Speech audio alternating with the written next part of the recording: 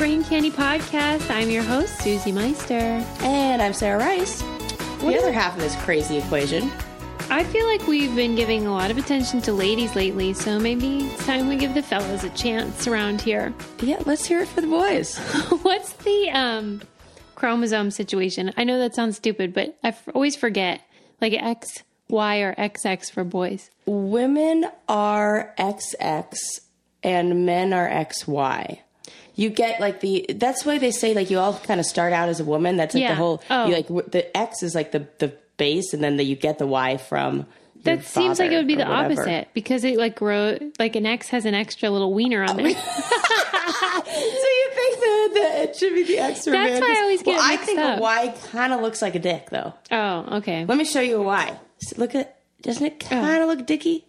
Yeah, but that top part looks like a vagina. You're right. It looks like a perfect combo. This of both. doesn't help at all. No. Anyway, we love boys, and so we have some favorite fellas that we've been compiling, and we wanted to share them with you, share the love. Well, I mean, because I think people get the wrong idea when we talk about, like, women are great, women are wonderful. Yes, but you know what is also great and wonderful? Men as well. And our favorite kind of men are smarties. Oh, we love I am, okay. And funnies. I thought, yes, smarties and funnies. Well, this is it. There were studies done by couples that had been married over 40 years. And they said, what attracts you to your partner? And it was always the thing that they found most attractive was when they were passionate about something and they were doing something that they loved. And when they were doing, like, watching the other person, like, I find my husband most attractive when he's like in his element and passionate about what he's doing and blah, blah, blah. And I think the men that we're really attracted to are passionate about what they do. I think that's a very attractive quality. And these three guys we're talking to are definitely passionate about what they do. And that makes them very attractive. I have a question. Did that study go both ways? Yes. Oh, okay. That's nice. And don't you feel like when men watched the women, they said they were very proud of like their wives' accomplishments. That's nice. Yeah. Huh. Yeah. It was never anything like, oh, she's like the domestic goddess or, oh, she looks fabulous in, heels. Yeah. It was, I love her when she's, passionately giving a speech at, whatever. You know what I will say though, is there is nothing that I admire more because I could never do it than women that are like super great moms. Like the ones that I have this one in mind. She would plan it wasn't to show off. She would plan these parties that were just like so special. Mm-hmm. And like on Christmas morning, they would do Let's Make a Deal. And they would have all these awesome... Oh, Leah, if you're listening, I was always jealous of you. I'm sure you already know that. Oh, that's fun. Their family owned a chocolate factory. Oh, get out of town with that. Yeah, no I want wonder to I grow was up jealous. in that life. But her mom in particular had just made everything so fun and special. I'm not good at that. Well, that's what her passion was. Yeah. It's the same way I love doing like the crafty stuff. And, every time I come over, I'm like, here's another piece of art for you to hang in your house. So I can see why, for whether it's towards men or towards women, why that would be such an attractive quality. Okay. So do you have anything you want to talk about before we get into our interviews, or do you want to just dive in? Or let's dive right in, man. Okay. Well, our first guest is named Adam Frank, and I kind of discovered him on Twitter, which is where I find so many cool people. Right. And he is an astrophysicist at the University of Rochester. He's the author of About Time, Cosmology, Culture, and the Twilight of the Big Bang. What? Yeah, right? I mean, can you even stand how smart this dude is going to be? So smart. I mean, what are we going to do? We're going to sound so dumb. Well, the problem is I'm going to sound too super fanny, like with all the guys we're talking to. I know. And I just want to ask him about how much he loves the movie The Martian. What are we going to do about waste disposal in space? We have a lot of questions. I know. I want to know about inventions that NASA has helped, push forward. Yeah, so I hope you guys will check him out on Twitter. Let me look up his handle and you can follow him. Hold on. Hold the phone. Let's do it. This is what our fans hate that I do, but I don't care. We should have some of that Hold Please music, It's that probably like just at Adam Frank. And that's that comes on like in elevators and like in old timey TVs, and there'll be like a screen and it'll be like technical difficulties and like just a blank screen will come up. At Adam Frank 4, the number 4. So you can follow him on Twitter. He posts a lot of great content. And I think he was pissed about Adam Frank 1, 2, and 3. He was like, those fuckers got to it before or maybe me. like number 4 is a magical number. Oh, yeah. And we don't know about that. Well, anyway, you guys can ask him over Twitter. Get to the bottom of that number 4. So, Adam, let's just start at the beginning. I want to know, when did you fall in love with science? So I'm one of those weird kids who, like, it was just always astronomy. But as I was, getting older, I started reading Carl Sagan, when I was in my teens. And, he's really the one who introduced me to sort of the connections that all the stuff that I was really loving about science occurred through human activity at various times in history, and that history mattered, and the culture and the art of the times really mattered. And also, both my parents were writers, so I kind of had that. Oh, interesting. So I've always been interested in the ways in which science and culture sort of flow through each other. They're not disconnected. So, it sounds like you're perfect for us because we like to pretend that we're a representative of the right and left brain. Right. And that's kind of what you're up to, right? Yeah, in many ways, that whole right brain, left brain distinction, I would say that I don't think there is such a strong distinction between it. Because to me, one of the things I'm really interested in when I think about art is the way in which the methods of, what you do as a scientist or what you do as an artist, not, the specific using math or not, how similar they are. When I talk to my friends who are painters or whatever, and I watch them just mixing their paints or mucking about, there's that process of just fooling around, which is absolutely central to both art and science. Well, why do you think people are so married to this idea that you're either creative or pragmatic? Well, I think people say, and not to, jump in there, but I think people say left brain and right brain and think it's one's science and math and one's art and literature or whatever. But the truth is that there is a distinction between what they do. It's just one is very literal and logical and linear, and other words that start with L. And one is very imaginative and more emotional. So it's really the blend. You need both. Both are essential. But so when somebody says, I'm a right or left brain thinker or whatever, yeah, you may be great at math, but that's because you're a very linear forward thinker. But somebody who's going to think of math in terms of a big concept or any kind of theoretical math would also have to have a lot of that right brain, emotional and creative. Yeah, because it's there's so much imagination in science, right? There's so much imagination and fancy and the emotional response. The idea, scientists, we get really passionate. We see incredible beauty in the stuff we do. The mathematics that I do, is so sublime. I'm driven to states of rapture sometimes. Literally. From that I do. And, it's not different from, listening to Led Zeppelin are really great, sometimes it'll be the same emotion. So I agree that there's certainly the big difference between science and the arts is the role of evidence. I think that more than anything is the thing that separates them. But, in terms of imagination and creativity, I think they literally spring from the same source. Do you think that you're a rare breed in your field? I'm weird, but I've always been weird, not for those reasons. I think, most scientists, there's definitely the stereotype of a scientist as being very sort of, either asocial or, somebody who's, very literal. That exists, but you'd be surprised how few people who work in science are actually like that, I was reading the article that you promoted on Twitter about why the humanities are important. And I was struck by, at the end of the article, where you suggested that everybody should graduate college knowing how to program a computer in addition to being familiar with the humanities. I was shocked by that because I don't know how to program a computer, but I wish I did. That would be wonderful. I don't even know what that means. Really, that's very much about the state of where things are now. I think for 18-year-olds, it's essential because two words. There's two words, and it's big data, data is shaping our lives in such profound ways that nobody's going to be able to get away from it. Like I was pointing out that historians now and English professors use big data. There was a project I thought was super awesome where somebody looked at the Beowulf, I think it was, and they analyzed the social network in Beowulf to try and figure out whether or not Beowulf was really based on real people or was it just a fantasy. Because you can tell, we know, you can do a mathematical analysis of social networks and see what real social networks look like, in a high school, in an office building. And so, like that was a perfect example of asking a sort of humanities question, but using these new methods that come from, data processing, come from big data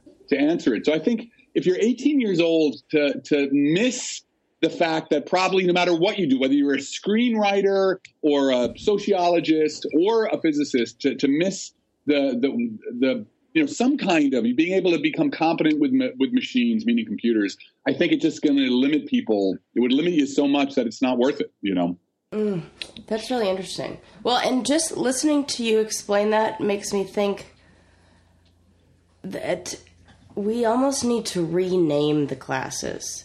Yeah. Because by calling it math, I know like 1,000 million kids who are like, I'm bad at math and I don't want to do it. But if it were like something analysis of the da-da-da-da-da, you'd be like, oh, yeah, that sounds kind of cool. I'll take that class. So maybe if we Maybe there's a branding problem. There's a branding problem. There is, and there's certainly the way it's been taught and the way it is represented in culture as being something only for nerds or for, mega brains or something. I mean, it just by its that nature, it sort of isolates it. Or worse, when people think that it's for dudes. Yeah. Well, that's right. Oh, absolutely. Okay. The way it gets shifted, the inherent sexism that happens, young girls are absolutely awesome in math, and then it's exactly at puberty when they don't want to seem weird or whatever, or the social pressures get put on, often from male teachers, that, you can't be good at this. Girls aren't good at this. And it just blows it right out of the water, Those bastards.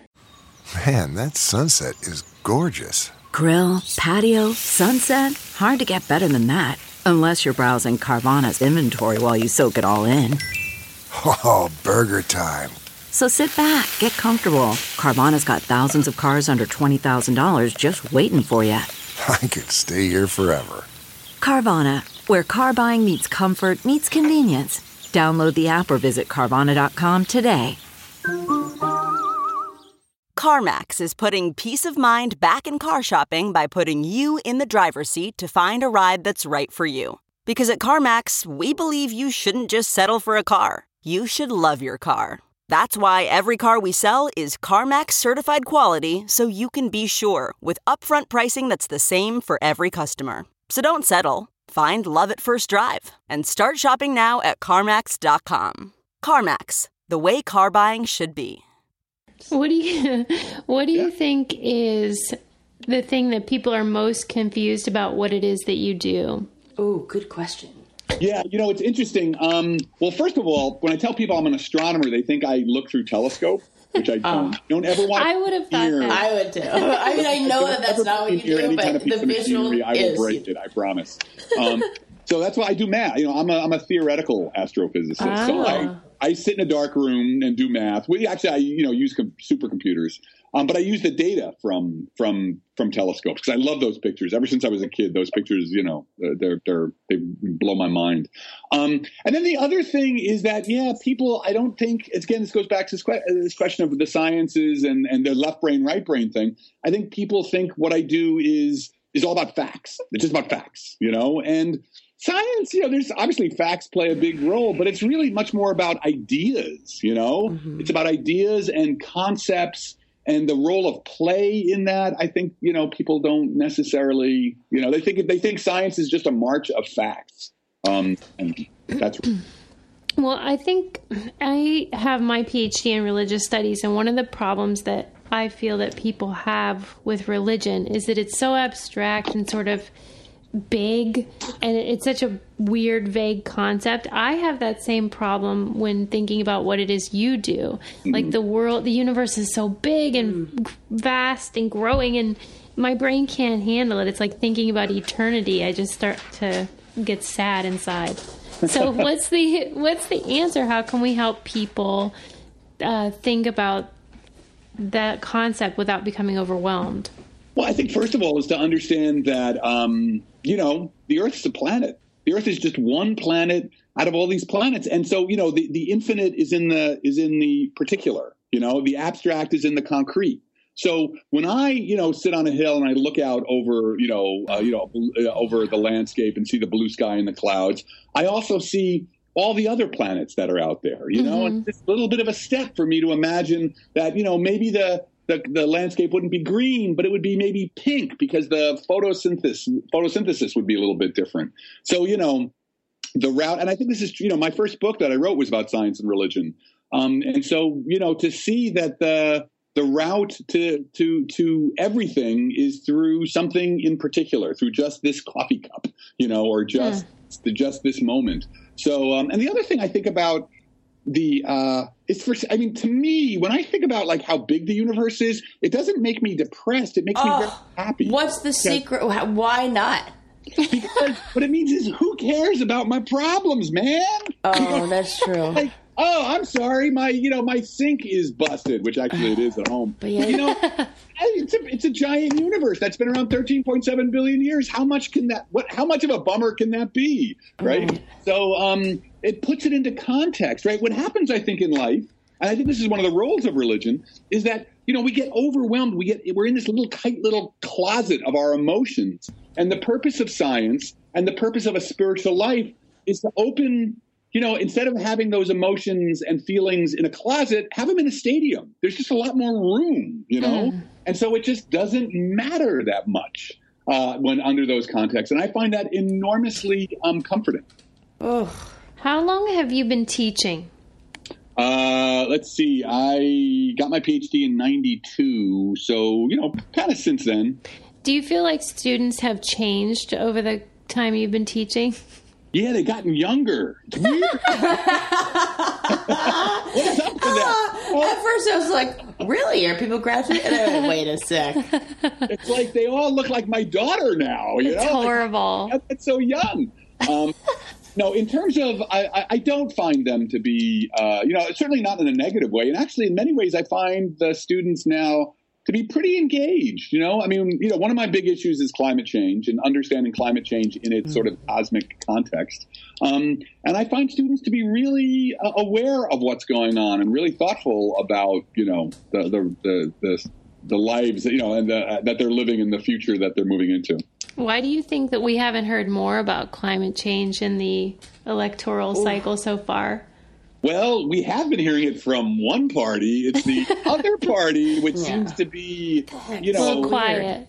Oh, and I can't speak to how dangerous this is because, climate change, obviously, politics is politics and it's, there's going to be different opinions of things and that's fine. But climate change is not something you get to have an opinion about, right? This idea that like, do you believe in climate change is like, well, I don't know. Do you believe in gravity? It's like, and there's certainly lots of room to have different opinions about what our response should be. But the fact that, like, literally in some of the debates on the Republican side, it's not even being brought up. Yeah. Is so, the United States has been the leader in science and technology for a century now. We're the ones who came up with the computer. We're the ones who invented the internet. We're the ones who invented the laser. And basically by sort of saying like, oh, here's this whole branch of science we're not even allowed to talk about, what we're also doing is we're going to be ceding our leadership in science and technology to some other country because, we're saying like, oh, we don't like this branch of science, so therefore we're not going to talk about it. It's like that's a slippery slope to saying like, okay, we didn't really go to the moon. That was all a conspiracy.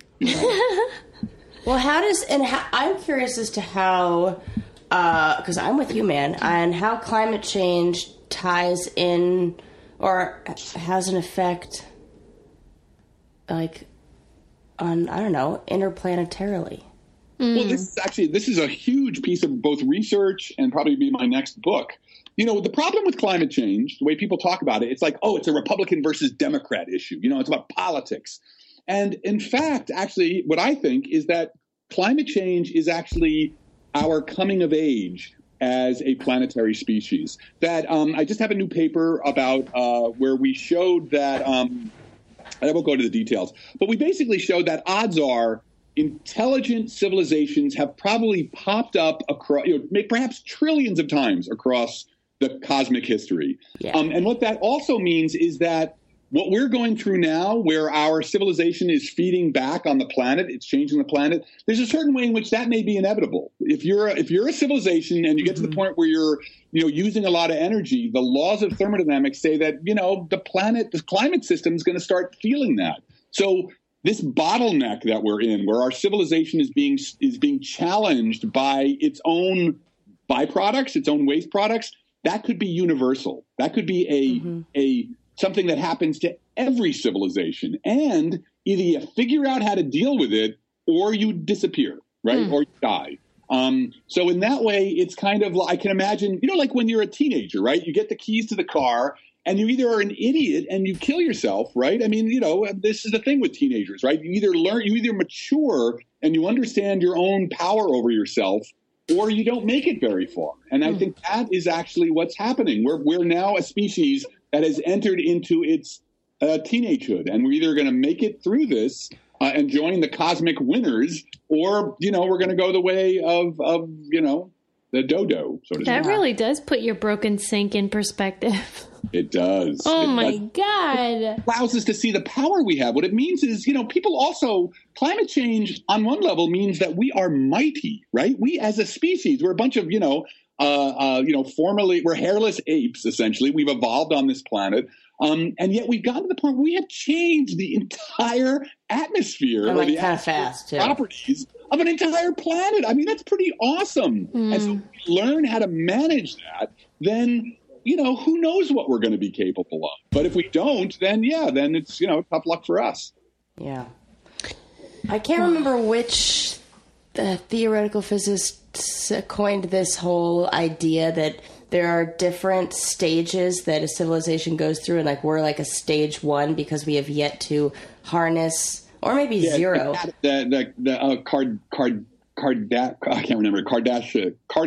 I think it's the Kardashev scale. Somebody else, I'm sure will on what it is. But the idea of how much energy, how much input, the inputting or the incoming energy from your star you can harvest. So yes. I don't even know if we're a type 1 yet, because we're not even harvesting all of the sun's energy that we get. And then a type 2 was where you could get all of the sun's energy by building a big sphere, a Dyson sphere around your star. And then I think a type 3 was where you could get all the energy from a galaxy. So we're not even at a type 1 yet. Yeah.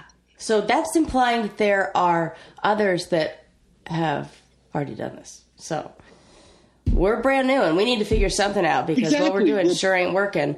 And right. We're brand new, but it's possible. I mean, that's the beauty of where we're at now. We're just at this I mean, it's I'm very hopeful. I am very hopeful that we can just, we can just wake up, I was reading something or listening to another podcast that was talking about the colonization of Mars and what problems we would run into. And somebody brought up the question of what would we do with trash? Because something can't be you can't have anything biodegradable if there's no anything to degrade it, and it would just you bury it and it stays there for forever. So that got me thinking of how these questions that we bring up about space exploration or about how to harness energy for space travel or something like that can, when looking at something from a huge perspective, it can answer questions or answer problems that we are dealing with right here.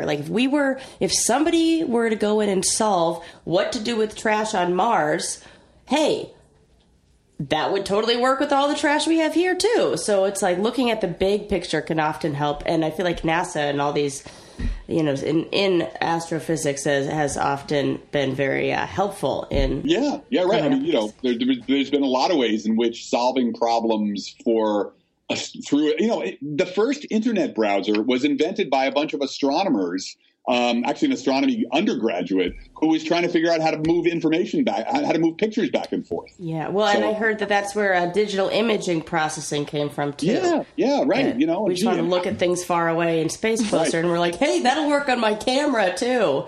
Yeah, right. And how many zillions of dollars came out of the internet? So it's like, you never know when you have to apply science and technology to answer problems at the front edge of what you're doing. And then you never know how that's going to spiral back onto the culture as a whole. That's so cool. Well, I'm just going to depend on Adam here to do it, because I'm just going to think about Jesus and all that. And then you guys do the hard work. That's all I ask. Just solve all the world's problems. Solve all the world's problems, yeah. Well, that's what the students are going to be. I mean, and I went to Bill Nye, the science guy, came and gave a talk at the university earlier this year. And they invited me to go meet him, with a bunch of other students. Yeah. And so I met him. He's a great guy and everything. And then I went to the lecture where he was speaking. And the lecture hall, it wasn't a lecture hall, it was an auditorium. And it was packed, I mean, to the gills, with young students who were like, Bill. They loved him. And he's like great. A celeb. He was talking to them about how it was going to be up to them to save the world. So that's the way he kept putting it. Through, by inventing stuff and, being through science and technology. And they were they were ready. These kids were ready go out there and solve these problems. That makes me feel better. Yeah, it is kind of inspiring to hear younger kids get excited about these things. I feel like it's become kind of cool to be nerdy and to be hip to all this stuff. And I don't know, maybe it's like the Big Bang Theory television show we could thank for this. This goes back to my point about the science and the humanities, right? Is that, there's that famous essay by C.P. Snow about the two cultures. This was I think he wrote that in the 1920s. And he was, decrying the split between the humanities and the sciences. But now science is culture, right? Because of technology and the internet and big data, there's such a small, short gap between developing a new app and knowing enough programming to be able to develop that app and having that app change culture entirely. So it's not, it is cool to be a programmer, with a big beard and a big Civil War beard, or whatever. Hipsterism or whatever with programming capacities, right? Well, I would encourage our followers to find you on Twitter at AdamFrank4. Sarah, is there anything else you wanted to nerd out about before we let him go? Oh, God, there's so many things, but, that'll have to do it for now. Adam, thanks for coming on the Brain Candy podcast. You're a joy. Oh, it was a great pleasure. You guys are fun. Thank you so much. Okay, take care, guys. Bye. Bye. I hope you guys enjoyed that interview with Adam Frank. Thank you for coming on, Adam. He's so smart. I have a million more questions. And he's so nice, too. Yeah, and adorable. Yeah. I'm glad we cut you off, though, because that could have gone all day. I know. And I'm sitting here with 1,000 other dying questions, and I didn't even get to trash and space. You really controlled yourself. Sort of. I'm proud of you. Introducing Play.it, a podcast network like no other. From award-winning news programming and #1 sports brands to entertainment and business leaders. Welcome! We're gonna make you laugh. We're gonna make you think. The biggest stories in entertainment. What's happening in business today? Relationships, dating, pop culture, celebrity. Give you that news and information. The biggest names in sports. Play.it is delivering storytelling at its best. Want to see something entertaining? Tune in. Hear what you've been missing at Play.it. You're listening to the Brain Candy Podcast with Susie Meister and Sarah Rice. Okay, so who's up next? Who's our next guest? Next we have Miles Kahn. Miles Kahn. With a K, not like the artist. K-A-H-N. Is there a Miles Kahn that's an artist? No, con artist. Oh, God. That was a terrible No, joke. I wasn't even... I was just saying not with a C, like... Okay, like a con. Okay, I get it. Sort of. Is there a Miles Kahn that's an artist? I don't know. I thought maybe you were into some new I love that art that I don't know about, and I need to get down with this new artist. No, Miles Kahn. Why do we have to have him on? Because you spearheaded this campaign. He works on Full Frontal, and Full Frontal with Samantha Bee, in case you do not know, is the greatest show on television. Why do you love it? I mean, I love it. I love it. Well, okay, this is hilarious. I have to share this story. So I've been trying to get my husband to watch Full Frontal with Samantha Bee for like 2 months. I've been telling him because he loves all those political shows. He loves Bill Maher. He loves Last Week Tonight with John Oliver. And I said, honey, you are going to love this show. It's so funny. It's so politically charged. She's so hilarious. Why was he dragging his feet? Because she's a female. I know it. Because he's like, I don't know. He also did the same thing with the show Veep. He was like, I don't know if it's going to, like, I don't know if it's like that, you know, like maybe, it's not, I don't know if it's my kind of humor, whatever. It's exactly, he probably will say I didn't say it like that, but he sort of did. That's how I heard it. And next thing you know, I come home the other night, he's on a binge marathon watching like 5 episodes in a row. And he's like, this show's hilarious. And I was like, he had to find it on his own. I was like, if I've been trying to tell you about this for 2 months, this is the greatest show on television. At least he agreed. At least he did. It's and you know what? story. She talks about so many issues that are so controversial and things that are so important to be educated on, and puts them in like a really funny way, but also brings light to issues that are super important, that things where we should all be going, oh my God, we need to do something about this. And it's not just women's stuff either. No, it's not just women's stuff. It's, you know, gun rights and voter stuff and vaping. I just saw a whole episode about like the tobacco company and vaping and all this stuff. So check it out. Yeah, if you guys haven't watched it yet, or if you're like me and you go to bed like really early, then just DVR it and check it out because you will not be sorry. Or you can follow me on Twitter because I retweet a ton of their clips. So, anyways, Miles Khan, we're basically just going to be like, fangirling over here the whole time. Right. Whenever I asked him to come on, I said, do you remember when Chris Farley interviewed Paul McCartney? It's going to be like that, where he was like, remember that time? Yes. That was awesome. That's exactly what it's going to be. So this won't be hard-hitting journalism, but we're going to have fun. Yep. All right. Let's just dive right in. So we're super fans. Huge. I mean, is this something you deal with on a daily basis with people? People being fans of me personally or being fans of the shows I've worked for? Both. I don't think I have any actual fans that I know of myself personally. I guess if you guys are my fans, that's delightful and lovely.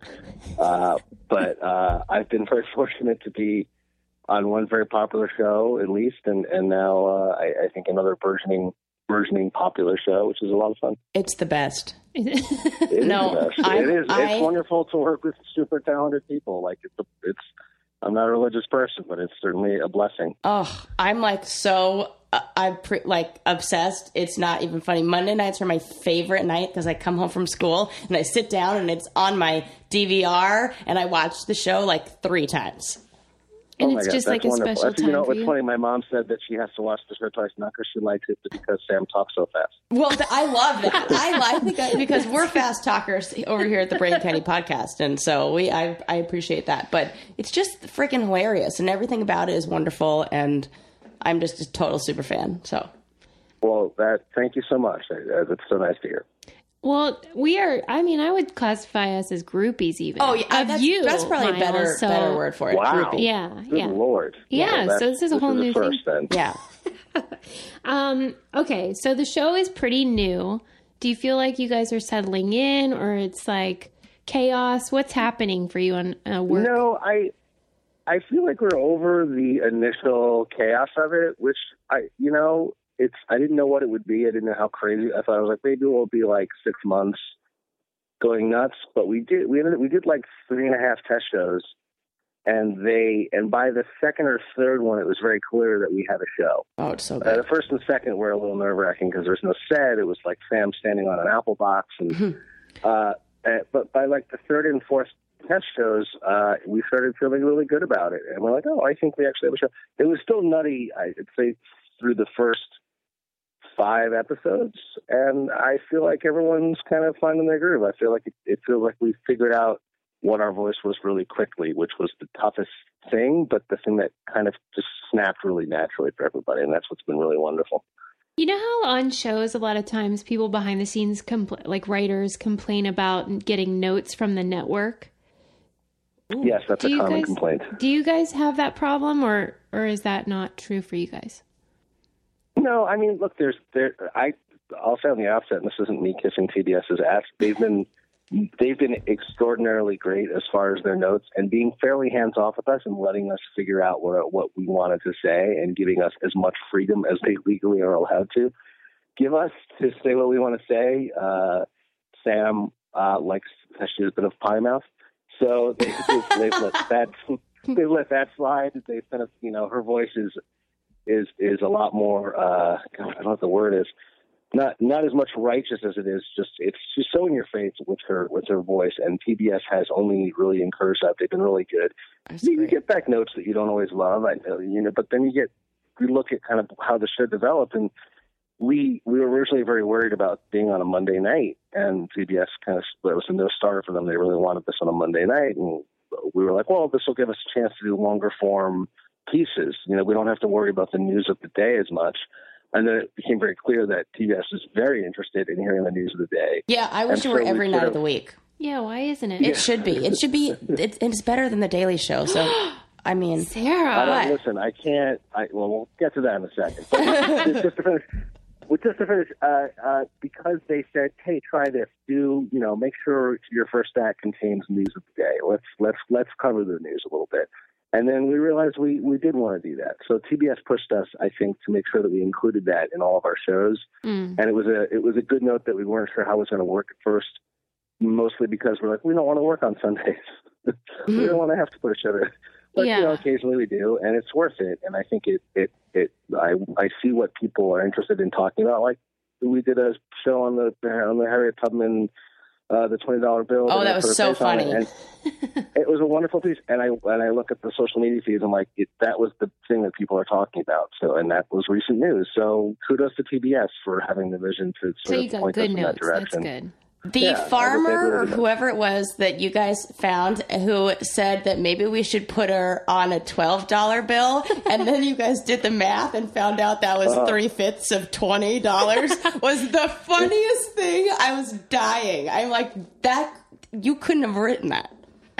It was I don't know who figured that out. I wasn't around when somebody did the math on that, but man, that was good. Oh. That was so good. And that was a joke buried in the middle of the act. Yes, that's the best part. And to Jason Jones's credit, one of our other executive producers and the wife of Sam, of course, he saw that joke and he said, that's the last joke of this act. Like, move it all around. That's what you end on. And that's like one of the fun things about the show is everyone kind of contributes and everyone is able to shape kind of how the content's going to work. It's been real nice. Well, and you guys also talk about some subjects that are, I mean, somebody I'm sure can say all of it's controversial, but I think you guys discuss things like, the rape kit. We like to find the most that segment. Funny stories possible. What was that? Challenge ourselves to find out how we can possibly use this on a comedy show. Yeah, right. Yeah, and you make it. The rape kit thing was, that was like, it's depressing, it's sad, and we found a way to sort of use humor and indignation and anger to our advantage in that story. Well, and bring attention to it. And I was just reading an article that they changed the legislative on that because of that show. Like it went in at the 11th hour and got attached to some other bill. We certainly can't take all the credit. I think we pushed it to some national media and we embarrassed a few people. And I think some legislators who were on our side there wanted to seize on that and push the issue. And they ended up passing this bill. And we're very proud to have pushed the needle a little bit and make that happen. That's our first thing that we've done that's actually like resonated. Well, it won't be the last because it's so cool and it gets me fired up watching. And I mean, I am just sitting there yelling at my TV, but I'm sure some other, better people than me are going to go out and do something about it. Getting the smile and confidence you've been dreaming about, all from the comfort of your home, isn't a total mystery with Byte clear aligners. Just don't be surprised if all your friends start asking, what's your secret? Begin by ordering your at-home impression kit today for only $14.95. Byte clear aligners are doctor-directed and delivered to your door. Treatment costs thousands less than braces, plus they offer flexible financing, accept eligible insurance, and you can pay with your HSA FSA. Get 80% off your impression kit when you use code WONDERY at Byte.com. That's BYTE.com. Start your confidence journey today with Byte. Well, we were saying before you called that the downside, I suppose, to being someone that's creating change and creating a dialogue is that there's going to be backlash and trolls. Do you get a lot of that in social media or otherwise? I guess it depends what we're talking about. I shamelessly will scan Twitter during the show, during the airing of the show, and afterwards, and I'm always curious to see how things play out in real time. Mm-hmm. And things are overwhelmingly positive. Like people, you have the occasional like misogynistic, like she's ugly, stupid libtard bitch. You get that, but that's to be expected. That's why that's Twitter. That's so media. good to hear. Do people target you specifically ever? Rarely I'll get something. We did a piece on. We did a Bernie panel, Bernie voters, and people thought that we were in the tank for Hillary, or they were very angry. And I felt like we seized on a reasonable criticism of Bernie, and we were very reasonable to the people on the panel. And I thought we were pretty fair and let them talk. But people who have a point of view that Bernie is not being treated fair in the media, they're going to continue to have that view no matter what we do. So there's a little bit of hate, but it's fine. That's part of the game. Over the years that you've been doing this, has your position on anything political changed or evolved? I think in a way I've maybe been pushed, believe it or not, to the middle a little bit more. Really? Because I really do want it. Yeah. Go on. I'm an unabashed social liberal, and I would say a feminist, and I'm extremely big on gay rights and transgender rights. Like I'm socially a dirty New York liberal, but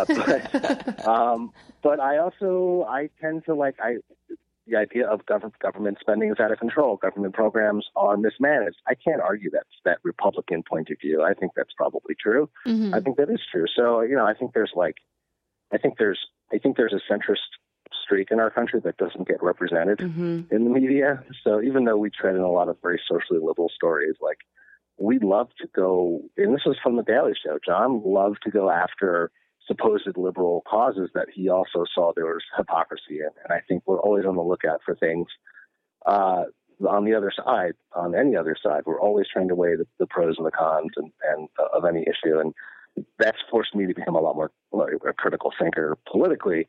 I can't, I'm not going to vote for anyone on the Republican ticket. No, none of that appeals to me right now. What, you mean Donald Trump isn't your number one guy?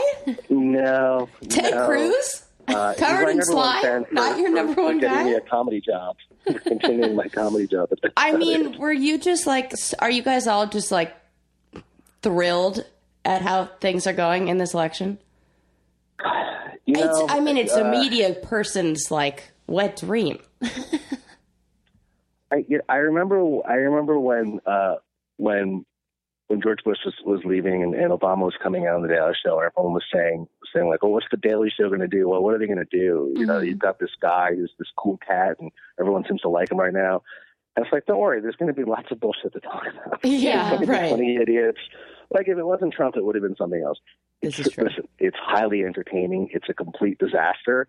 So on one hand, yes, it makes our job maybe a little bit easier. But on the other hand, everybody's making the same Trump joke. So you have to find an original way to look at the issue. You have to when we did a whole piece on John Kasich, nobody was talking about Kasich. He was coming off as this aw-shuck centrist. Yeah. And we looked into his issue. One of our writer's assistants, a very successful, wonderful writer in her own right, Mitra Johari, she's from Ohio. She said, "Oh no, we all hate John Kasich in Ohio." Yeah. And it sort of led us to do more research and see what his positions were, and we blew that segment up. And no one was so. For us, it's like, how do you do something that's original when everybody is seizing on Trump and Ted Cruz? And so it forces us to be original in the same way. It's not always an easy joke. And then the other side of it is I'm sad as a human being that this is us, that this is where we're at. Right. So, no joke. Are you one of these people that kind of all the time you're eat, sleep, breathe, whatever, your mind is always thinking about how you're going to frame a segment or think of a joke or whatever? Or do you have a means that you can sort of escape and relax and not think about it?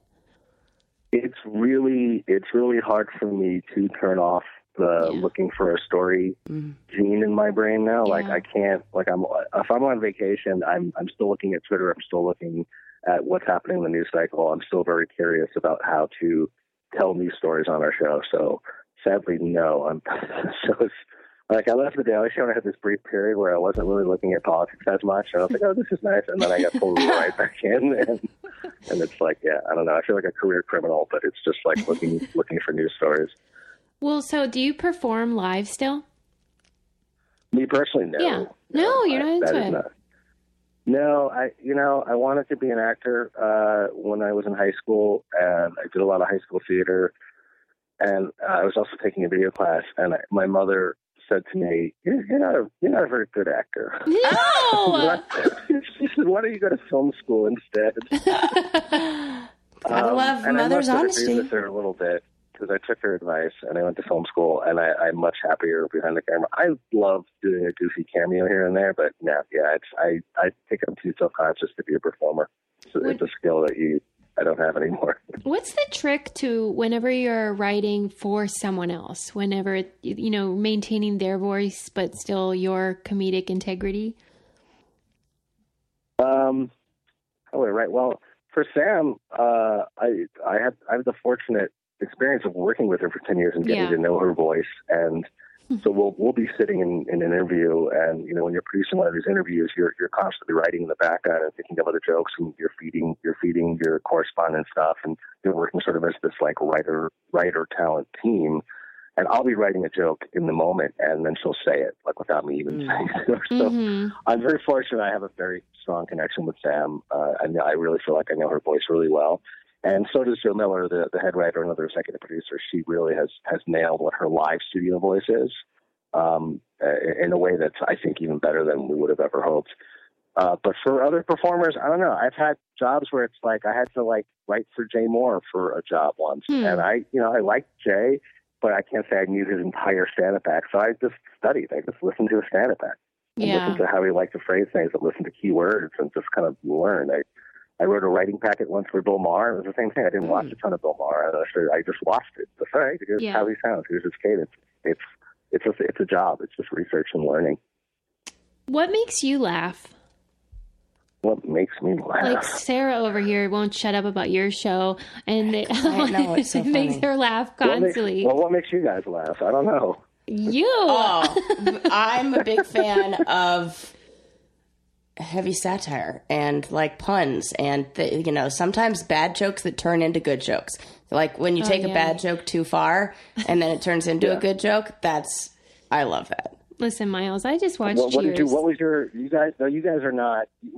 first comedy love? That would have been the question. Oh, that's a really good question. My first comedy love was Ellen DeGeneres. Really? And her whole bit about there's something that in one of Are You There? I think it's Are You There, God? It's me, Ellen, or something like that. Yeah, she does a phone call. And it's like the phone call to God, and she does this whole bit about a shark attack and then going into a cave and it's just one of the funniest things I've ever heard. So, and it was the joke that kept going and wouldn't end, and then I love those. So, how about you, Sus? Mine's too embarrassing. No, you have to. Well, we've already talked about it on the show, how when I was in junior high, I was obsessed with Jay Leno. Oh, right. But I've recovered, okay? But I've She still wears head to toe denim every now and then, just for old time's sake. People were okay with Jay. Are you okay with Jay? No, you're not. Because you have respect. Comedy. I don't have any. Listen, I don't have any this. I am not like that. I have no personal connection to him at all. I can't I just never really watched his Tonight Show, and it was a format I didn't always love. So, I mean, to be fair, I was 12. He was sticky. Yeah, he was. She had a thing for chins. What if that were true? What if it were? Were you? Wait, now were you attracted to Jay Leno, or you? I think she was. I was. This is a nightmare. What is happening? I thought that he was just so sweet and like a teddy bear, and gross. I cannot believe. Give you a ride home from school in one of his millions of cars. I think I had daddy issues that were probably put onto Jay. Yeah, if we looked at your Facebook page where all your ex-boyfriends have big chins, a cleft chin, we're gonna have to wonder. I think. Well, my relationship with Jay over the years devolved because I realized he wasn't so nice after all, and not funny at all. But there was like just this late night thing. I also loved Letterman, and I was 12, 13. They were the first comedians I ever really saw, I think.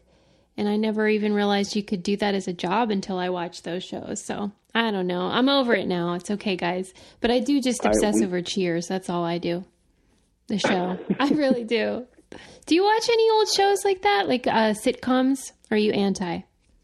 No, I love catching up on old things. I think, not that I sit and watch a lot of Seinfeld. When it was like heavy in reruns like 10 years ago, I would always sit down and watch it, or Simpsons, or all of those things are great. But there had to, like, the comedy has exploded in the last like 10 years. Like, there's so much good stuff, like Silicon Valley and Veep. Silicon Valley's so good. He said fabulous. Veep too. That's your Veep's one of my favorites too. Woo-woo. You guys are soulmates. Are you single? What's your deal, Miles? Susie, I'm married. That's not the point. Okay. Miles, are you single? No. I live with a wonderful girl who's a baker. Oh, well, that's all right then. Precious. Yes, she's a fabulous baker, and I don't get to eat much of her baking. Man, that would combine two of my favorite things if I knew you guys. Right? I would get stoned, watch like Samantha Bee, and eat all of her baked goods.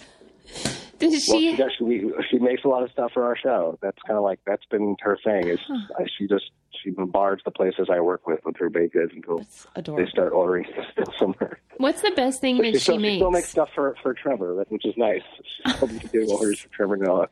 Is that part of what you were attracted to? The baking? Yeah. I didn't know. When I met her, she wears she's a photo editor at a magazine. Cool. So I didn't even know this was like her thing. Oh, it's so hipster. No, I just liked it. I just like that she was short and cute, and that's about it. And took it from there. And not crazy, not a nutty girl. Wow, good for you. Yeah, it was fun. Yeah. You deserve it. You deserve an insane human being to share your life with and eat pastries every day. Does she bake for you, or is it one of those things where it's like she does it all the time, so she's over it when she gets home? No, I mean, she's constantly baking, obviously, but she doesn't bake for me. I'll get like her test cookies, or like you get to lick the spoon. I get to taste it. Yeah. Do you lick her spoon? This is turning into a different kind of show now. Baking really does invite a lot of that innuendo, like pie. Come on. Yeah, that is. So okay. We do know there's no dirty talk, like food dirty talk. Oh, gross. Any food related sex stuff. We had another episode on that. It's never good. It doesn't end well, and often ends with trips to the hospital. So look out. I'm surprised that your Twitter is so funny, because that's how much I love your Twitter so much, and I am surprised that you're even willing to share any jokes on there, because I would be wanting to hoard them for your job. Yeah, sometimes. I mean, sometimes I'll hold ideas back that I figure, like, oh, we're going to do something on this. I'll float this idea out, and then if the idea doesn't take, if no one likes my joke, I'll try it out on Twitter. Yeah, it's like an incubation thing. I consciously don't. I don't know. It's just like thought diarrhea. Twitter. Yeah. It just happens. And it's a weird, I don't even know. It's a dumb thing. Twitter's dumb. But right? What's going to happen? Are we like going to be over this soon, or what? I'm like ready for what? What are you saying, Sarah? I just like social. It's exhausting, man. It's invigorating. I'm tired. I'm tired. I just want to observe, like voyeuristically. I don't want to be involved. But as you move to like Snapchat, that's the worst. Are you like putting your face on a cat's face? Like what? Wait, are you on there? No, are you on there, Miles? I know. I that's the thing. I haven't. I feel like I'm like an old man. I'm like, I don't stick on Twitter. Yeah. I don't know, these kids on their Snapchat. I don't have Snapchat either. Susie's all about it, though. Well, I do it because I feel like I have to, but I don't enjoy it. I don't like it. I do it, but I don't like it. We have a final... It's become a chore for people. It's like, I got to catch up on my Snapchats and my Instagrams and how many likes did I get. Yeah. It becomes this addiction, and, I'm guilty of it. You're putting your foot down, if I just stick to one social media platform, maybe that'll keep me well in the head for a little while longer. We like to ask everybody one final question, which is, what do you keep in the trunk of your car? What do I keep in the trunk of my car? I got to go through it mentally. Yeah. Spare tire, obviously. What do you mean, obviously? That's most people should have a spare tire somewhere in their car. Yeah, but isn't it hidden? Or is it just out in the open? It's true. It's hidden. It is hidden. It is hidden. So in the trunk itself, it's a hatchback. So it's like a can of WD-40, a couple of rags. Wait, what's the WD-40 for? Anything that squeaks. Well, you never know until you need it. I get that. Wait, what is squeaking all the time with you guys? WD-40 has like a million uses. Yeah, it's great. All right. You never know. Okay. Toolkit. It's the bungees. I got nothing. It's pretty unexciting. It's exposed. It's a hatchback, so I can't fill it with all sorts of crazy shit. Yeah, but you got like the tools. That says a lot. You're a troubleshooter. We like that. Yeah, troubleshooter. Ready for anything. Troubleshooter. Fixer. If there was a problem, to be clear, Miles will solve I wouldn't know what to do if something happened to my car, but I have like pliers and jumper cables and that can do that much. You're so manly and handy with your trunk. That's good. I'm glad I project that image, which is completely false. But what about reusable bags or an umbrella or something? Don't try to put things in project and put things in his trunk, sis. I thought maybe he forgot to mention those things. That's all. What do you guys keep in your trunk?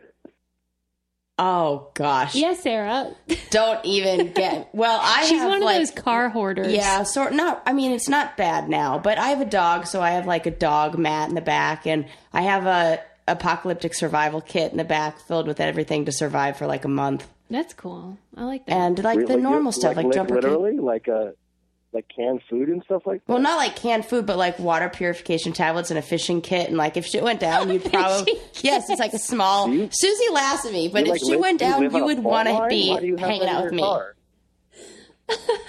I'm sorry. Wait. A fishing kit? It comes in a little, almost looks like an Altoid can, and it's like an emergency fishing. Look, Suze, if shit happens, I need to be ready. I don't know what the apocalypse is going to bring. I don't know if I need to be fishing on my own. I'm just ready, just in case. That is awesome. Do you fish otherwise, like outside of the apocalypse? Yeah. I mean, oddly not in the United States, but my mom lives in Costa Rica, so I fish down there, but... What makes a life a good one? Is it the adventure you have? Or the friends you find along the way? Maybe it's pursuing your passion while striving to protect, defend, and save what you believe in every single day. So what makes a life a good one? In the Coast Guard, we think it's all of the above and more. But you'll have to find out for yourself. Visit gocoastguard.com to learn more.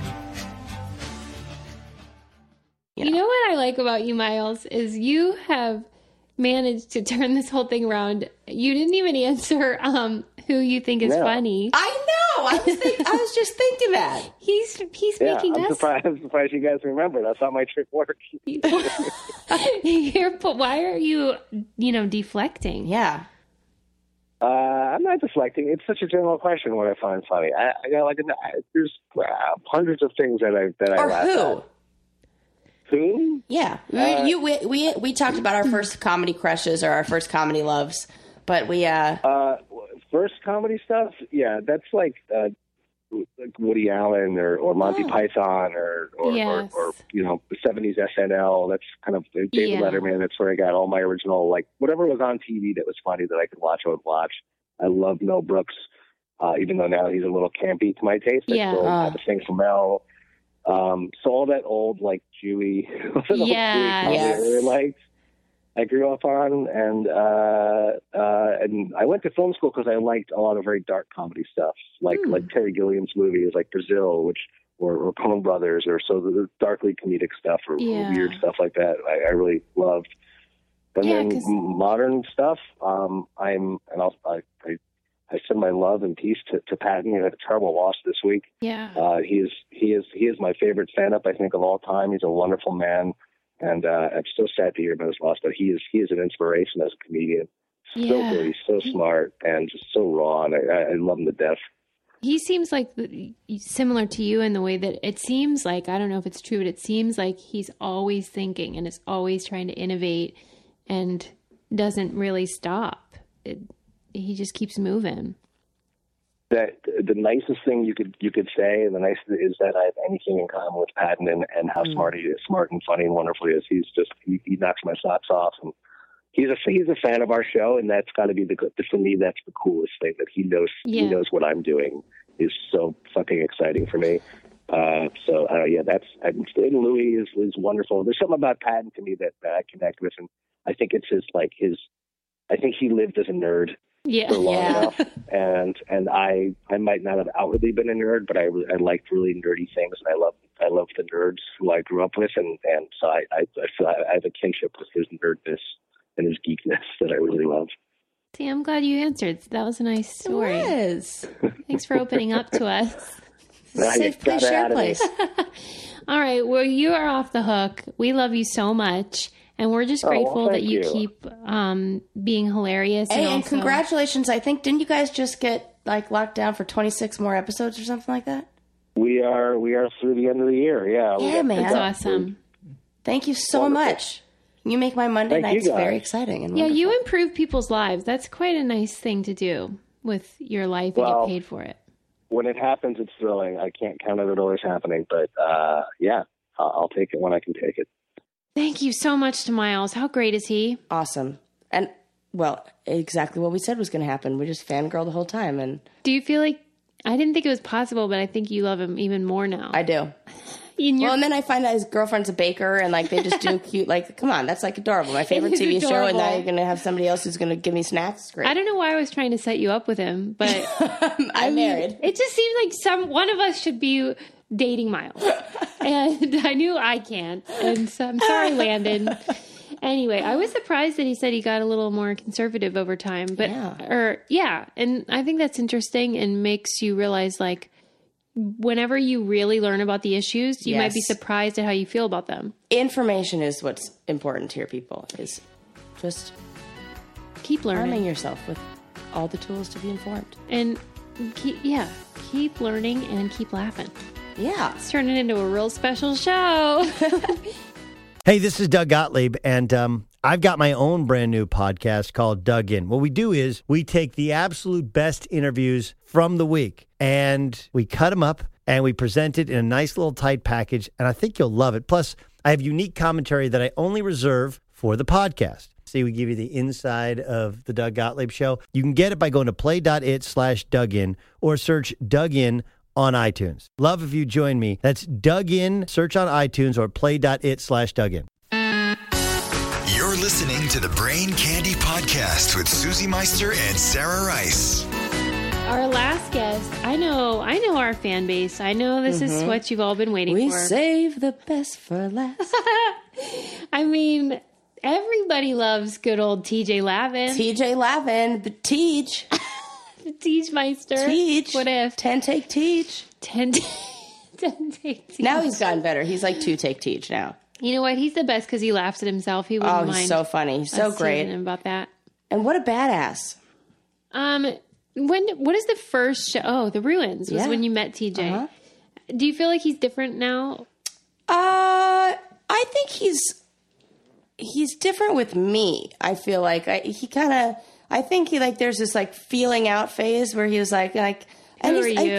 Who are you? And also, are you just going to be one of these other girls on here? And you know what? TJ called me out when I hooked up when I had my crazy challenge on Fresh Meat 2. Yeah. We went to a challenge the day after I got crazy at the party the night before. I don't know if he was talking about me or just talking about everybody, but he was like, oh yeah, I hear some people in here are really getting crazy, especially for the first night. And it was totally I felt like he was just saying, Sarah, you.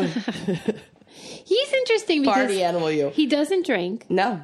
But he's super into poker. So I see him playing poker a lot, which usually I associate with, drinking and nightlife. Yeah. But that just shows you that everybody needs advice. Yeah, he's into clean living though. And yeah. And so my relationship went with him probably judging me like that. And then after I started getting real stoked on challenges, he always gave me props because I can see why. I mean, I'm sure he's impressed with you. Well, there was an interview he did a little while ago where he was asked who would he choose as female partner out of anybody, and he chose me. That's so nice. But for the males, he chose Johnny Bananas. So He did? Yes! All right, we're going to have to ask him about that. Yeah. So TJ's in the hot seat. He picked the perfect team. He picked who we got as a team that's true. This season. All right. Well, welcome to the show, Tej. Hi. Are you ready for this? Yes. Well, it's really funny to be on this side of things because usually I'm the one who's sitting there listening to you waiting for instruction. So I'm just like enjoying this moment with you sitting here waiting to hear what I'm going to say to you. Yeah, soak it in. All right. Do you have some like intense questions for Tej? Yeah, not really. Really, I'm just going to like fangirl him and just like, that kind of stuff. What inspired you? Because you, Sarah, said you had a desire to ask TJ some questions based on a different interview. Yeah, well, TJ, I heard the interview that you did. I don't even know who it must have been. I think it was like the fantasy sports people maybe who asked you who your two... who you'd pick as your partners if you could do any challenge. And you were nice enough to say me and Johnny. But also on that podcast, you mentioned, they talked to you about being fearless, and you mentioned how you weren't scared really of anything because you already died. And I thought that, listened to that with like a shocked look on my face because that is so crazy. And I mean, it's true and it's just insane. I just wanted to hear a little more about like what being fearless is like, since you watch all of us like shaking in our boots all the time. Well, I can't say that I'm fearless because I am scared of things like losing family members and things like that. Like I feel really scared about that. You know what I mean? Like I'm worried and scared about my dog's getting hurt or anything like that. Like I'm very, very, those are my fears, like when it comes to being scared of something or worried about something, that is pretty much it. As far as like being scared to walk across a line hanging 30 feet over some water, that is zero fear. Yeah, not really a problem.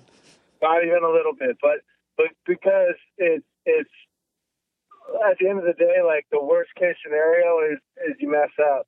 So, and that really like something that I find that helps a lot with physical activity is being mentally ready, because if you can mentally put yourself into the victory circle, then that's half the battle right there. Like, so if you had if I was on the challenge, then the challenge would be to keep myself level-headed enough to perform at peak performance.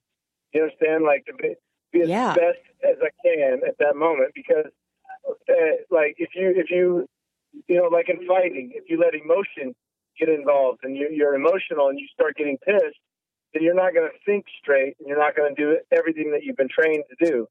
And the same as like riding bicycles. Like even if I was in the X Games and it was the last jump at the X Games is a big deal, and you had to perform it and make it happen no matter what. You have to put that 100% out of your mind. It has to be, you're doing it, no worries, and that's it. It's just like, it's not an if you're going to do it, it's when, And no hesitation. That's it. Yeah, that's like, do you see that's, maybe where people make the mistake on these challenges is you see, like, in that moment, I especially like on the last one, I was watching. It was when Nani and Wes had to jump onto that bar, and Wes jumped, and it was like a 1, 2, 3, go. And, Wes jumped, and then Nani just in that moment hesitated and, missed her shot. And, I mean, you kind of get more of a close-up view. Do you see people that moment where fear takes over? Oh, for sure. 100%. Like, yeah, no doubt about it. But like, they're when I say normal people, I'm saying like everybody's a normal person, but there are people that haven't been exposed to that side of things for a minute, or ever. Maybe they've been coddled their whole life, or they've not put themselves out there, which there's nothing wrong with that. There's people that never get hurt in their whole entire life, all the way until they're dead, and they're good. They just stub their toe, maybe. So that's a smart way to go, but. I don't know, whatever. Well, it's interesting. Like, I think a lot of like how you and I are talking about it, how we're talking about it today is like fear for doing things that are physically difficult. But I think the same kind of technique or method and everything can be applied to something like asking a girl out on a date that you really like and you've been scared to talk to, or like, going in for the promotion for the job that you've been waiting for that maybe you've been like terrified to talk to your boss about. That's like the same kind of like no hesitation. You just have to do it. It's like fear in a different way. Yeah, kind of. There's definitely a lot of similarities, and that's you can definitely be overconfident too. Like thinking that you got this no problem and try and go ask that girl out and just come off like such an idiot. So you got to be careful with that, because if you're like overly confident, and that's the same as in sports. Like if a person goes into a ring overly confident, then he's going to get owned. He's going to get owned, and maybe the fighter is far less superior than him. He's way better. He's way better than the guy. But then at the end of the day, he loses because he went in there overconfident and just super. Maybe a little bit, like what's the word for it? Like when you're way overconfident, cocky. It's almost cocky. Yeah, it's almost cocky. And just like a narcissistic. Yeah, it's a little bit too much narcissism, and all of a sudden it's done. So we see that all the time on the challenge. I feel like. Yeah, we do all the time. I see kids like starting off like saying, "Yeah, I'm gonna be the man," and yada yada yada, and then like 2 challenges into it, I'm like, dude, like, man, I'm really waiting for this kid to bust out his shell because he really thought he was badass. Yeah. So I'm waiting to. Sarah told me that on this season in general that there's a lot more variety. It's not all physical. There's some mental games. And I think, we saw that in the preview coming up for the nudity that we're about to see. And I was wondering if you, as the host, have a preference in terms of, do you prefer like the really physical, gnarly stuff, or do you like the puzzles and things like that sort of, make it a little more even, especially gender-wise? I like sometimes when there's an equalizer in it, like to where it's not Braun win, that's it. I like it when there's a certain aspect of balance. Mm-hmm. I really like it when there's balance and agility involved.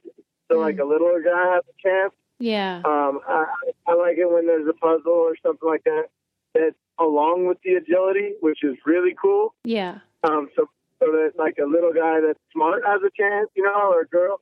And it's like, if there's a perfect challenge, it's probably the one that a girl can beat the guy in. That's pretty badass. Yeah. Like if there's a challenge that a girl can beat a guy legitimately, straight up, without any kind of whatever. Yeah. That's a pretty good challenge. That's an awesome challenge.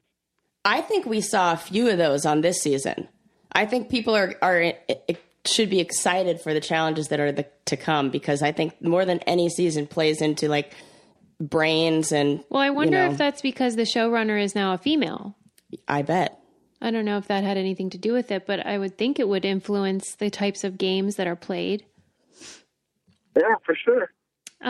Do you have one that stands out, though, over the years where you think, that's really something I would have loved to do, or something that I would have been interested to see how I performed at, or anything like that?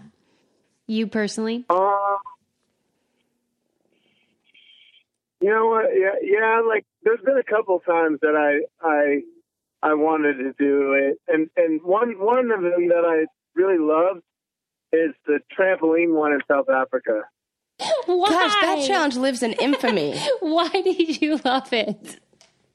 Because I actually raced to go there, and to beat Justin there, because I wanted to try it out. What? So you tested it? Oh, wait. On purpose to try it out. There you are. We couldn't hear you for a second. So you raced to the location so that you could test it. Yeah, I raced all the way there, and like, I mean, we're talking like some pretty damn good speed, and like, I went all the way there, and he was about 10 to 15 minutes behind me, maybe 5 minutes behind. I don't know however long it took for me to get out of the car, run over to the trampoline, go through the whole thing, and then be done. Is how much I beat him by, because he came there when I jumped onto the last box, He's like, TJ, get off of there. I was like, oh, shit, sorry. He probably didn't want you to hurt yourself because nobody wants the host, locked up in the hospital. Yeah, but that girl broke her leg. I know. What the heck is her name? I forget. I know. And then later on that day, or not even later on, like that morning, that's when that shit went down. And that girl, she got snapped off testing it. And I was like, man, thank you, Justin. I'm really sorry. Yeah. Oh, that's real funny. We were wondering, but we were brainstorming about what we wanted to know from you. And my husband actually said he wanted to know what you thought of the Are You the One kids, because we've been getting a lot of questions about like what we think about them. It's unfair to put everybody into a category, but I'm not very impressed yet. I have to say that. And like, you can't say that every Are You the One kid is going to suck just because one quits. Like, that's definitely a soft thing to do, but it is what it is. Sometimes I feel like those Are You the One kids are there more for the drama than for the, I don't know, actual point of the challenge. And maybe I feel like maybe it's just us veterans who look at it like real serious, but the Are You the One kids don't. Yeah, I believe you. I'm with you. I think that they don't really get it yet. I don't know, TJ. I felt like you were a little hard on, wasn't he Brendan? No, I'm so happy. That's my favorite thing TJ's ever said. Like, not going to miss you. See you never. Don't take care. See you never. TJ. Yeah, don't take care. Hope to see you never. Hope to see you never. That's something I've used that a lot of times, like whenever I'm anywhere or whenever I'm at a place that was horrible and I hated it, then it's like the opposite of, okay, take care. Hope to see you soon. Yeah. It's the exact opposite of that. So that's why I say that. But Teach, like, here's what you said. You said, have you seen the show to this kid? Did you not know what you were getting into? I would argue, Teach, that he maybe didn't know what he was getting into because it does look different than it really is. Come on now. Yeah, I mean, it is a little, not really. No, it's pretty damn like that. I mean, it's yeah, okay, there's a lot of boring times too. Yeah. And there's a lot of times that you have to be, relaxed, maybe. Yeah. That's fun, though. But that kid was just going home because he missed his girlfriend. Right. That was bullshit. Yeah, really. Like, you know why I get so pissed off about that, Susie? Is because there's a million people out there that would do anything to get on that show. Oh, and he's taking up a place. Yeah, he's taking up somebody's chance to go on there and make it happen, and make a name for themselves and make good on what they want to do. And that's some bullshit, man. You're just gonna come on there and then just quit like nothing, like that's, and not even be bummed about it. Right. Well, especially I think when you have a partner and then they have to go home too, that's pretty bad. I was really sad that Trishelle, when we were on Rivals 2 in Thailand and Trishelle quit on me, I'm really sad that she packed her bags and left in the middle of the night so she didn't get yelled at by you. She's smart. I know. I was really sad about that too. I was like, dang it. I wish TJ were here to tell her off for me because I'm just going to cry. Yeah, I would definitely have handled that situation, but we haven't seen her again, right? No, she knows better. Teach, doesn't your family get sick of you being away all the time or what? Yes. Yeah, it's a bummer, right? Yeah, it is. And they don't like that. But at the end of the day, it's like they get to see me and get really bored of me all the rest of the year and get really like, why is he still here? Yeah. The rest of the year, and then all of a sudden I'm gone for a minute. So it is long weeks that we're gone, but it's not that bad. Okay. Yeah. And you're not exactly, like living in squalor when they set you up, so that's nice. Yeah, exactly. Hey, we were talking before we called you about how you're a no booze guy. Yeah, I never drank in my life, only one time. What's your vice? You have a vice, or is it just adrenaline stuff? Yeah, I'm definitely that. I'm trying to chill out on that stuff though, because they don't take kindly to that in the fire department. Yeah, no joke. What do you mean? What do they say? When you're doing like things like that, you have to check the adrenaline stuff at the door. Mm-hmm. You know, you got to like be pretty damn humble and not not take big risks. Not a wild child. Exactly. Yeah. You got to be like pretty damn chill. Yep. Because it's not just you anymore, you know? Yeah. Are you passionate about your work with the fire department? Yes. I'm very passionate to get on there. I mean, it's very hard to get on there. It's a full-time job just trying to get the job. There's Absolutely. So many people trying to get on there and trying to do it. And I just keep taking classes and keep going through EMT school and just different schools and stuff like that. Meanwhile, hosting shows and then having the businesses and stuff, keeping going. Yeah. So it's going good.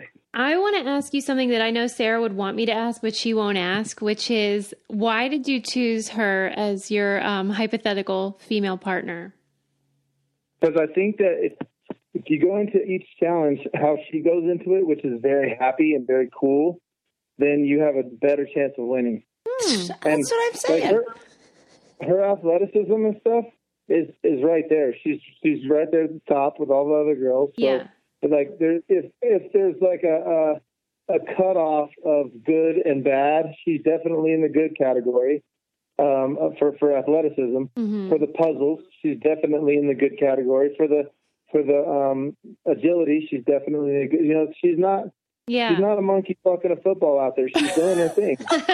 Well, that just means the world to me because, you know, I really always looked up to you and, like, you know, for being fearless and doing the things that you do and just having the right mental, attitude. And it's definitely helped me along the way as well. Do you have any enemies? Teach, not Sarah. I know she does. I do. You don't have to name them, but I can't even imagine anyone having a negative feeling towards you. He's the nicest. You know, I don't know if people have negative feelings towards me or not, but I definitely don't have any enemies on my end for sure. Like, I'm free as a bird because I think that if you have negative feelings, like if I had negative feelings about somebody that I was trying to hold on to in my life, then I would call them and then we'd go eat lunch and be better. You know what I mean? Like, you just have to just handle it like adults, I guess.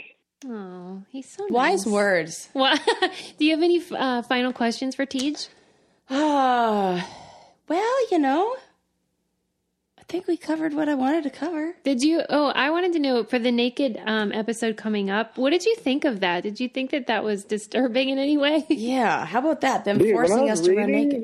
When I was reading the script, I didn't get the script till that morning. Yeah. And when I was reading the script, I was like, are they really going to get naked? Like, what the hell are you talking about? Yeah. And they were like, no, yeah, they're really getting naked. I was like, okay. So they knew. This is interesting. So they knew. I mean, even though they gave us the option of eat birthday cake or run naked, I mean, let's all agree, it's physically impossible for a human being to eat an entire sheet cake, right? No, I don't think so. I think we thought a couple of people were going to try, but no one did. I mean, and then they set it up in the rules where they were like, well, the last one is the only one that you could switch. Like, if you start doing one, you could switch and do the other if one's too difficult. So it almost sounded like, well, if you try to eat a birthday cake but you can't, you can take your clothes off and you can switch your mind, change your mind and go running naked. And, as I just, in a way, a little bit of me, well, not a little bit, a lot of me feels like I was kind of forced to run nude. Like it was a false choice. There wasn't really a choice, you feel? Yeah. Uh-huh. Well, we'll see it. I can't wait, although I'm disturbed. All right. Well, TJ, we love you. And I love you guys too a lot. So we appreciate you. You're so nice to us. Call me anytime. No worries. Thanks, buddy. And everybody should follow TJ. What's your handle on Twitter, Tej? TJ Lavin. TJ Lavin on Twitter. It's very, very original. Like, how did you come up with that? I know. It's so gnarly. And you know what? That's what I put on Instagram too. Oh, wow. Consistently original. I know.